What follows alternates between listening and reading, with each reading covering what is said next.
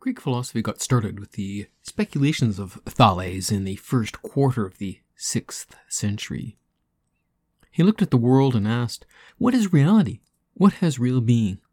This question and the various answers led to biology, mathematics, physics, astronomy, and a host of other sciences that we know. But this was the speculation of philosophers. The intellectual revolution, which flourished as a result of the democratic reforms of Athens, gave rise to a number of rather subversive views on morality and religion.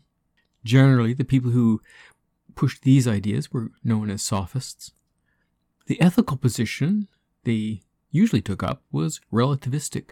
Nothing is good or bad in itself. Against this background of thinking comes Socrates, the most important yet enigmatic of all Greek philosophers. He's the most important because his questions, such as, what is the good life? What are we really as people? Or what is the nature of the soul? Inspired the greatest thinkers of the world for centuries. In this aspect, he marks a watershed in Greek thinking, so much so that we refer to all those who came before him as pre-Socratic. He's enigmatic because he himself wrote nothing down. He spent his time talking to people, urging them to do philosophy, urging them to find their true self. What we know of this man must be put together from various sources, each of which has its own slant on what he was doing. Socrates' approach to philosophy in part gave rise to this confusion. He wanted each person to do their own philosophy, to think for themselves. He did not claim to have any truth to impart, no doctrine for believers. But those who sat at his feet often came away with ideas which crystallized into doctrines. Platonism, with ethical interests. Cynicism, they live according to nature. The Cyrenaics go for the intelligent pursuit of pleasure.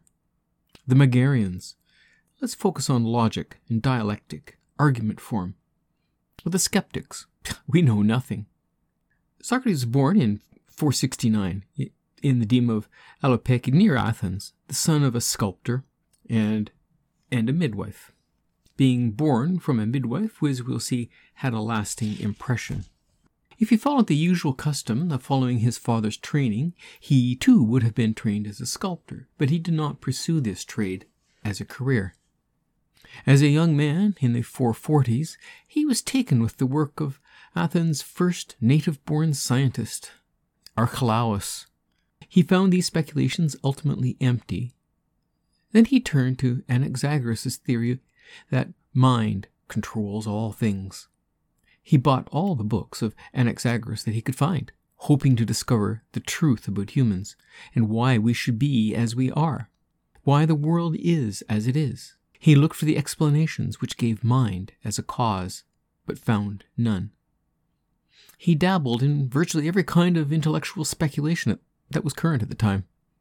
But by the 430s, he was primarily interested in the questions about human nature and morality. These were questions seldom touched on by the scientific pre-Socratic philosophers.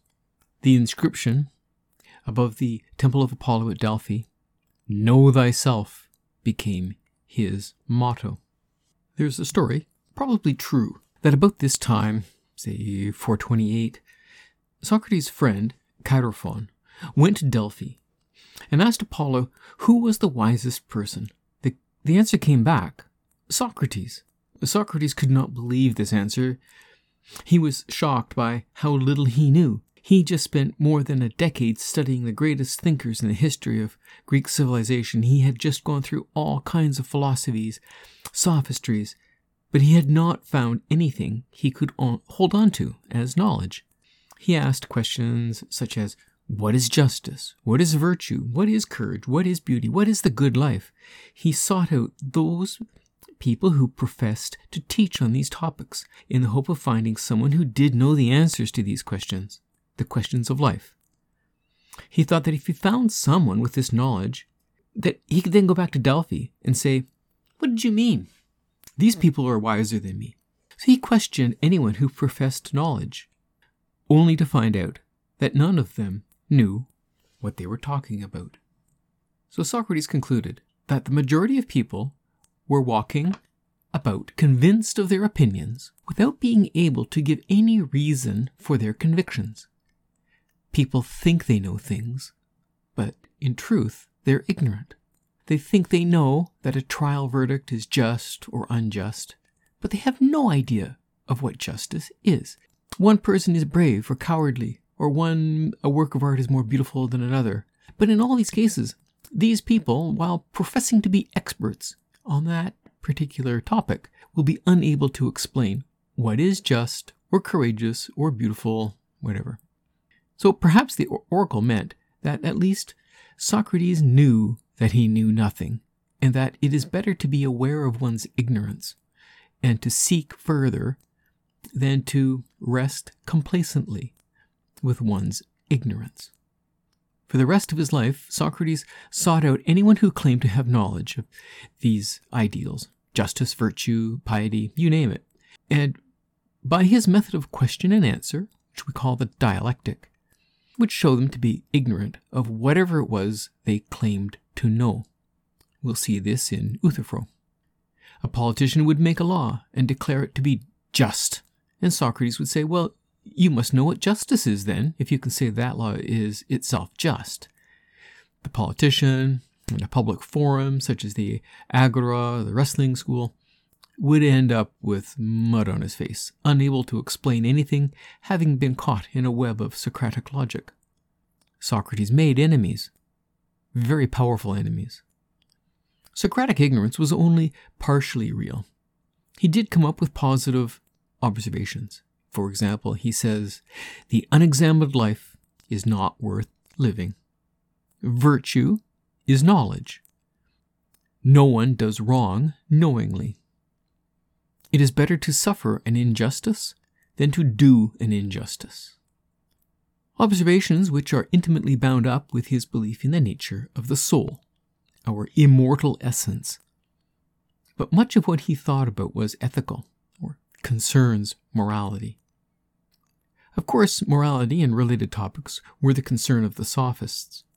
But Socrates was not happy with the kind of answers they gave or the implications their answers had for ethics. They were relativists. Nothing is either good or bad in itself, but thinking makes it so, to quote the dramatist Euripides. Socrates believed this position to be wrong, but convincing others was not an easy task. What Socrates did was to make a distinction in the way we make value judgments. He claims we need to distinguish between intrinsic and instrumental values. What makes us excellent, good and happy as people is intrinsic to us and should be valued most highly. What is merely instrumental in attaining this end has been misused and misprized by people in society as the good in itself. Money, fame, beauty, he says, are desired and thought of as resulting in happiness for those who possess them. But he points out that they don't make the possessor happy or good. Wisdom, justice, courage, and such virtues do make the possessor good and happy. These are intrinsic values we should cultivate. They are good in themselves, by themselves alone, and not as a means to some other end. Being wise is good in itself. It may not lead to money or fame, but doesn't need to lead to anything else. This view of Socrates really stood the Athenian system of values on its head. A typical Athenian would have said, it's good to be just because that will lead to a good reputation. Or perhaps if you were not just, it could lead to punishment. So for the average person, virtues lead to money, friends, prestige, political power, and so on. What the typical Athenian saw as the good life. And I'll just note that we're not so different from the typical Athenian. The Socratic revolution was to suggest that the virtues are conditions of the soul. They are aspects of your true self, who we really are as humans. The idea that you could be harmed by loss of property or physical comforts misses the point.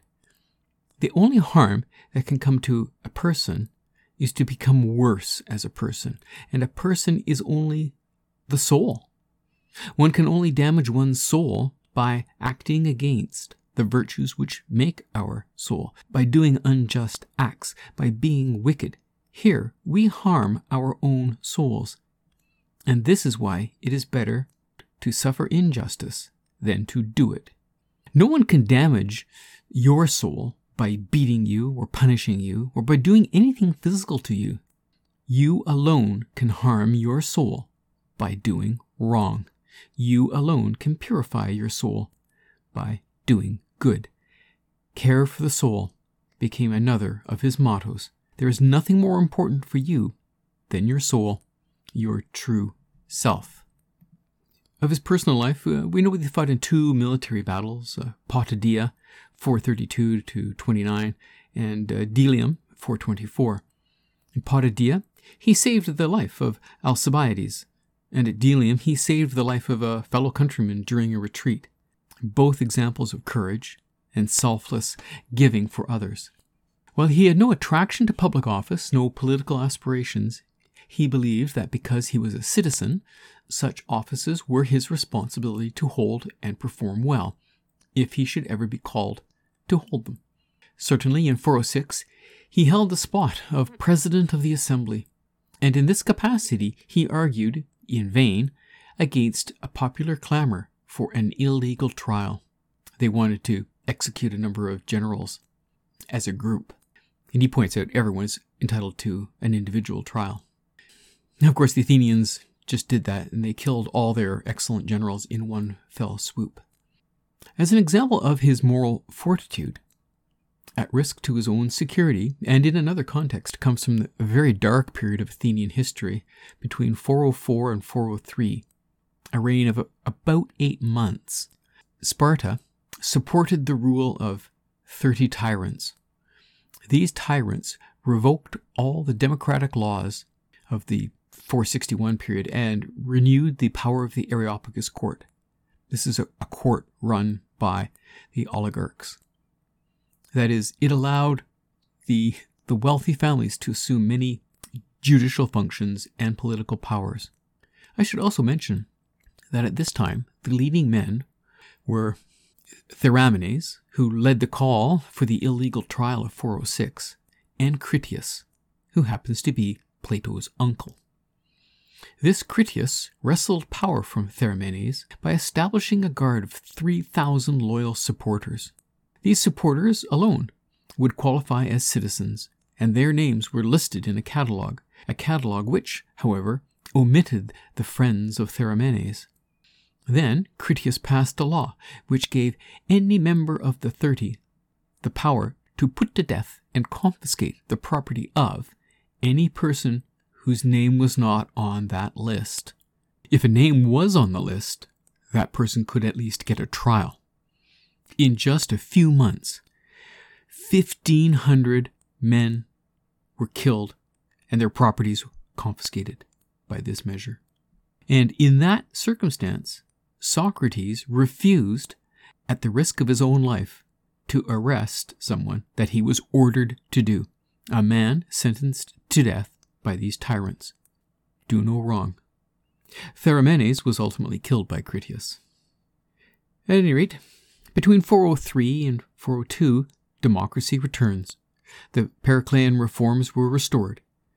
But people were very hostile to anyone who did not support democracy. Some people thought Socrates was not really democratic, because one common line of thought he offered was that the opinions of the masses, the hoi polloi, as we would say in Greek, were worthless. If you're sick, what do? Take a poll, general opinions, and follow that advice? Or do you seek out a specialist, a doctor, and take their advice? If you want to be a sculptor, I suspect you'll learn from a master sculptor. In every field in life, there are people who specialize and who have greater insight into their specific task or topic of study. The few who know are to be valued over the opinions of the common person in all of these matters. So what happens in matters of political importance in a democracy? Well, every idiot gets an equal say and an equal vote. Every person has strong opinions about what should or should not be done, what is just or unjust. But very, very few, if any at all, have ever given any thought to the details of the problem at hand. Very, very few have really thought about what is just or unjust.